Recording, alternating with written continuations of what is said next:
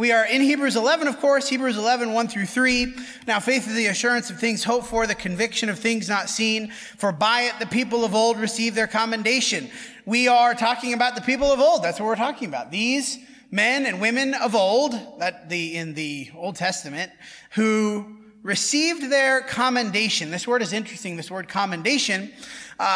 If you do a search of this original word, it is sometimes translated testimony, sometimes, actually a lot of times, probably most of the time, this word is translated witness. As in, God is witnessing about their goodness. That's what's happening here. That's what a commendation is. God has seen their goodness. He has witnessed their goodness. They have received a good testimony. Things that are spoken about them are good, right? That's what the Bible is. The Bible is talking about these people, testifying about them in a positive way. By faith, they received their commendation. By faith, we understand that the universe was created by the word of God, so that what is seen was not made out of things that are visible. A little bit of a play on words there based on our sermon this morning, right? Created by the word of God. Well, he spoke it, yes, but also, of course, in the beginning was the word, and the word was with God, and the word was God. Now, as we've gone through Hebrews chapter 11, we've come to verse 29 through 31. As we've talked about a lot of these different people of old, we've come to this series of stories. By faith, the people crossed the Red Sea on dry land, but the Egyptians, when they attempted to do the same, were drowned. By faith, the walls of Jericho fell down. This is why Derek was talking about Jericho for the kids. Fell down after it had been encircled for 7 days. By faith, Rahab the prostitute did not perish with those who were disobedient, because she had given a friendly welcome to the spies. 2 stories, really 3 entities though, 3 examples of faith. Of course, we have the first one, crossing the Red Sea, and then we have the circling, right? They circle, they walk around for a bit, and the walls fall down. And the third one, of course, being Rahab. Rahab, one of the more interesting figures in the entire Bible. This Canaanite, she's a Canaanite living in the city of Jericho, Canaanite woman who is listed in the New Testament on several different occasions of significant importance. The first being Matthew, the genealogy of the Messiah. Here listed with these heroes of faith, this Canaanite woman. Now, we'll start with the first story, though, the crossing of the Red Sea. As we think about what is going on in this story, where the theme of this lesson is faith to conquer, they're conquering the Egyptians. That's what's happening in this story, right? The Egyptians, of course, are chasing after them. They've been through the 10 plagues already.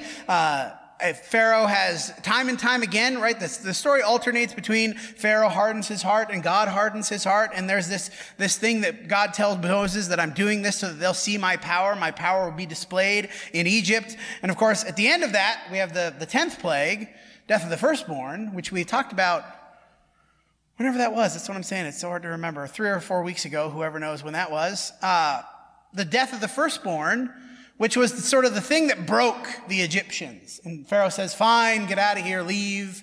I don't want you here anymore. But then, of course, we know he has a change of heart, doesn't he? They get out of town and he's like, should I have let them go? Probably not. And they chase after them. Exodus 14, 5 through 7. When the king of Egypt was told that the people had fled, the mind of Pharaoh and his servants was changed toward the people. And they said, what is this that we have done, that we have let Israel go from serving us? So he made ready his chariot and took his army with him and took 600 chosen chariots and all the other chariots of Egypt with officers over all of them. A major military endeavor, right? That's what's about to happen. They are chasing the Israelites to capture them. I don't know, maybe he just wants to kill them. But it seems to be more that they need the slaves, the slave labor back. Why did we let go of this major portion of our economy? Let's all gather up and go get them. Now, of course, we know what happens in the story, one of the probably most famous stories in the entire Bible, in verse 10. When Pharaoh drew near, the people of Israel lifted up their eyes, and behold, the Egyptians were marching after them, and they feared greatly. And the people of Israel cried out to the Lord, and they said to Moses, is it because there are no graves in Egypt that you have taken us away to die in the wilderness? Do they have faith? No, they do not. What have you done in bringing us out of Egypt? Is this not what we said to you in Egypt? Leave us alone that we may serve the Egyptians. Because when Moses came, they weren't really receptive, right? And yet we know from Exodus chapter 3, when God calls Moses in the burning bush, I have heard the cry of my people in Israel. They didn't like living in Egypt. They didn't like being slaves. But when somebody came to save them, it's too much effort. Isn't that how we are? We don't like our lives, but man, I don't want to change anything. I don't want to do anything to get out of my situation, even if I'm not going to be doing most of the work. I may not like my situation, but it's what I know and maybe what I'm used to, and I don't want to change it. Leave us alone that we may serve the Egyptians, for it would have been better for us to serve the Egyptians than to die in the wilderness. And Moses said to the people, fear not, stand firm and see the salvation of the Lord, which he will work for you today. For the Egyptians whom you see today, you shall never see again. The Lord will fight for you. You have only to be silent. Just shut up a minute and let God do what God is going to do. And of course, the great victory that is accomplished here, the waters part, they walk through, and the Egyptians, I really wonder what's going on in the Egyptians' heads here. So I don't know how close they are. They must be somewhat close. I don't exactly know the layout of it, how it would have been then. They are approaching, and Moses raises his hands, and the wind comes, and the seas part, and they start walking through, and Pharaoh gets there at some point, he and his army. They see this thing happening. What's going on in their minds that, yeah, I should follow them? I mean, he doesn't have any idea what's going on here. Maybe he felt the wind and he was like, oh, it's obviously just some natural thing. This is unusual, but because the text goes out of the way, we're not going to read it, to say about the wind, the Lord caused a wind to come up. So maybe he just thinks it's sort of an unusual natural occurrence, and so I'm going to follow after them. But we know, of course, what happens. Verse 30, the seas go back while they're there. The Lord saved Israel that day from the hand of the Egyptians, and Israel saw the Egyptians dead on the seashore. Israel saw the great power that the Lord used against the Egyptians, so the people feared the Lord, and they believed in the Lord and in his servant Moses. As the water receipt goes back on them when they're in, and they're all destroyed. And it's so much to the point that when they look back, the water has washed the Egyptians up onto the shore. That's what it says here, right? They see all of the Egyptians dead. So when we think about this story here, we think about they're in the hall of faith. By faith, they crossed the Red Sea, but it wasn't their faith, was it? It wasn't the people's faith. Whose faith was it? It was Moses' faith, right? The leader. And I think this is sometimes what happens even in our congregations. The leaders have to sort of drag us kicking and screaming into doing what they know, what they believe is right in God's sight, right in God's eyes. Moses believes here, and he convinces the people to just be silent for a minute. Just wait a minute, and God will save you. Because who actually did the work of conquering? It wasn't the Israelites. They didn't conquer the Egyptians. If it were up to them, they would go back. God is the one that did the actual work. And of course, it does say after this, did they have faith? For a little bit, at least. Maybe not for a long time, but they did fear and they did believe. How long did that faith last? A couple weeks, maybe? A couple days? Then Moses goes up on Mount Sinai, and what do? Oh, Moses is dead up there. Aaron built us a God to worship. And of course, then we have the golden calf. This is a story about what the faith of one person can do to help many. Your faith is not just about you. Your faith is about all of us. The faith of one man, Moses, was enough for God to help the entire people of Israel. People who would complain over and over and over again. People who rejected God over and over and over again. And we're thinking about maybe in our families. You're faithful, maybe your family's not faithful. Your faith in the midst of their unfaithfulness might still benefit them. In our congregations, maybe we see a lack of faith, but your faith in the midst of a congregation that maybe is lacking could still make a difference, because ultimately it's not about the people, it's about God who conquers in the midst of faith. Now, the second story, conquering Jericho. I'm going to skip some of this. The story of Jericho can really be split into two parts here. We have them coming into the land to conquer. And of course, previous in Joshua, in the first chapters of Joshua, they have the spies that go in, and it talks about Rahab in this text as well in Hebrews 11. The spies go in, they spy out the land, they have to hide. Rahab hides them, right? The spies, and the people come and they're like, oh, give us the Israelites. And she's like, I don't know where they are. They went that way. And then they leave and she lets them down. But before she lets them down, this is the important thing. And we'll read some of this here. We're not going to read all of this. I know that the Lord, this is what she says to them. I know that the Lord has given you the land. The fear of you has fallen upon us, all of the people in Jericho, that all the inhabitants of the land melt away. She talks about the things that they have heard that God has done. I'm going to skip down to here. Now then, please swear to me by the Lord that as I have dealt kindly with you, you will deal kindly with my father's house, and give me a sure sign that you will save alive my father and mother, my brothers and sisters, and all who belong to them, and deliver our lives from death. It's sad but true that Rahab has more faith than the Israelites in a lot of ways. Rahab has not grown up with this. Rahab is not a child of Israel. Rahab does not have the history of God's people. Yet she sees what God has done and believes that he's going to do it again. He's going to do it to her people. So she makes this bargain. And of course, then we have the story of them walking around the city, and they walk around and they walk around and they walk around and they walk around. Do you think they ever got tired of the walking? I'm sure based on the history of Israel, some of them had to have been like, why are we doing this? Joshua, why are we doing this? What's going on here, man? This is not going to give us the victory. This is not going to be the way that we need to do it. But Joshua, strong leader, makes them do it. They walk around. Joshua 6, 1-5, now Jericho is shut up inside and outside because of the people of Israel. None went out, none came in. The Lord said to Joshua, see, I have given Jericho into your hand with its king and mighty men of valor. You shall march around the city and all around the city once for 6 days. Then you should do it. Of course, on the seventh day, you should march around 7 times. And then what? When you hear the sound of the trumpet, all the people shall shout with a great shout. The wall of the city will fall down. The people shall go up, everyone straight before him. We could ask the same question. Who's doing the conquering? Well, it's not the Israelites. In both stories, the Red Sea and Jericho, literally all the people do is walk. That's all they do. They walk through the sea and they walk around the city. That's it. God does everything else to give them the victory. All they do is walk. But they walk according to the way that he told them to walk.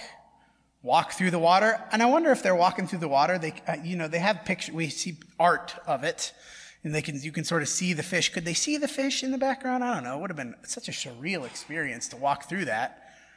And then we come around the city, they're walking around. I wonder at what point they realized, oh, they're not going to attack us. Because I think maybe some of them might be apprehensive. We're going so close to the city, they're going to use their archers to fire down on us, but they don't, right? They're shut up inside. They are totally afraid. And of course, the promise is fulfilled to Rahab, verse 22-23. The 2 men who had spied out the land, Joshua said, go into the prostitute's house and bring out from there the woman and all who belonged to her, as you swore to her. So the young men who had been spies went in and brought out Rahab and her father and mother and brothers and all who belonged to her. And they brought all her relatives and put them outside the camp of Israel. So again, if we're thinking about this, did the people have faith? Well, at least they didn't complain in the text. So we could say they had definitely more faith than coming out of Egypt. And if they did, why? Well, what's happened between the coming out of Egypt and this story? Well, there's been 40 years of wandering and people have died. Previous generations gone because of their lack of faith, because of their grumbling and complaining. So these people who have seen what God has done, people who've heard stories about what God has done, who've been warned by the people who are the spies, who rejected God's promise. Hey, you've got to trust in God. You've got to trust in God. Don't do what we did. Don't make the same mistakes we did. They've been hearing that for 40 years probably. Now they come to Israel, and it seems a little weird that we're supposed to just walk around the city, but we'll do it. How many times do you read something in the Bible, or you hear something in a Bible study, or you're thinking about things with other Christians, and you're like, that doesn't make a lot of sense to me. Why do we do it that way? Why this way and not some other way? Why am I supposed to do this and not some other thing? And we're presented with the same choice. We're either going to do it or we aren't. Do we believe that what God has said is going to lead us to victory or not? How did that faith manifest in their actions? Well, in this story, 2 ways. One, they actually did walk around the city, but the second is they fulfilled the promise to Rahab. This promise that they had made, that really the people didn't make, but the spies made on their behalf. Joshua, of course, fulfills that promise as well. Their faith manifested in following through with the promise that had been made towards Rahab. And again, we've already asked this, but who did the work of conquering? Not the Israelites. we have to get in our minds, or get out of our minds rather. We have to get out of our minds that it's about how talented I am, or about how good I am, or about how many resources I have, or about how many things I can do. I need to be doing things that I can, but ultimately God is the one who conquers. It's not me. And the more I put it on me, if I was the Israelites and they were thinking about their strength and how they were going to do it, they probably would have come up with some battle plan that would have led to them all being slaughtered, which is what we do. Why did Rahab have faith? Because she had heard what God had done, and she believed that he could do it again. And it's really that simple for us. We know what God has done. Do we believe he'll do it again? That's it. That's the whole question. The whole question of your faith. Do you know what God has done, and do you believe he'll do it again? Delivering people from all sorts of calamity, blessing those who are his children, providing deliverance through his grace and mercy. He's done all those things already. Will he continue to do that? Rahab's faith manifested in action by her willing to go against her own people, go against all the people she knew, go against all of the people that she had grown up with, to do a different thing, to go a different way to serve the Lord. The Hebrew writer goes on in verse 32 of chapter 11. What more shall I say? For time would fail to tell me of Gideon, Barak, Samson, Jephthah, David, Samuel, the prophets, all these people who through faith conquered kingdoms, enforced justice, obtained promises, stopped the mouths of lions, quenched the power of fire, escaped the edge of the sword, were made strong out of weakness, became mighty in war, put foreign armies to flight. We're going to pause there because we're going to talk next week about the second part of this. How many people in the Old Testament faced overwhelming odds? The people who quenched the power of fire, Shadrach, Meshach, and Abednego, was that them? No, they were thrown into a furnace. They did nothing, except they refused to bow down. And then God did the rest. David, Samson, Jephthah, we think about all these people in the Old Testament. They did what they could, but what they could do was not enough. So God did the rest. Just like he will do in our lives. And we can think about this in a couple ways. What's going on in your life that's comparable to these things? Hopefully nothing. I really hope you're not going through anything comparable to this. I hope that, because I want your life to be full of joy and happiness and ease and comfort. Yet at the same time, I do wonder if perhaps they had such great faith because they faced such overwhelming odds that they knew they couldn't do it on their own. Maybe we get complacent because, let's face it, for a lot of us, our lives are pretty easy, and I don't have a lot of difficulty, and so I get into the mindset, oh, I am good enough. I can do this on my own. I don't need God. If I faced maybe a little more hardship and difficulty, I would realize that it's God who's going to give me the victory and not myself. As we conclude, the point is simple. You aren't the one expected to conquer. Thanks be to God for that, because I need his help. We are simply expected to believe in the one who does conquer and then act as if he will continue to do so. He's done it in the past. He will do it for you. He will do it for you and me if we believe and act as if he will. That's the key, right? Do you act as if God will make you conquer? It's easy to say, I believe. Sure, I believe that. But how does that manifest in your actions, in your life? What things are you doing that you would not otherwise do if you did not believe in God? Let me ask that a different way. What actions or habits do you have in your life that if you did not believe in God, you would not have? And if you can't think of any, then you're not manifesting faith in your life. You're just doing what you would have done anyway. You can think about it the other way. What things are you avoiding? What things do you put off? What things could you be doing that would require you to have faith? And again, if the answer is nothing, then you're not having faith have a tangible effect on your life. Moses and Rahab and the Israelites conquered because God is powerful, not because they were. And in your life, as we conclude, I know there are things that you're facing that you maybe feel like you can't overcome.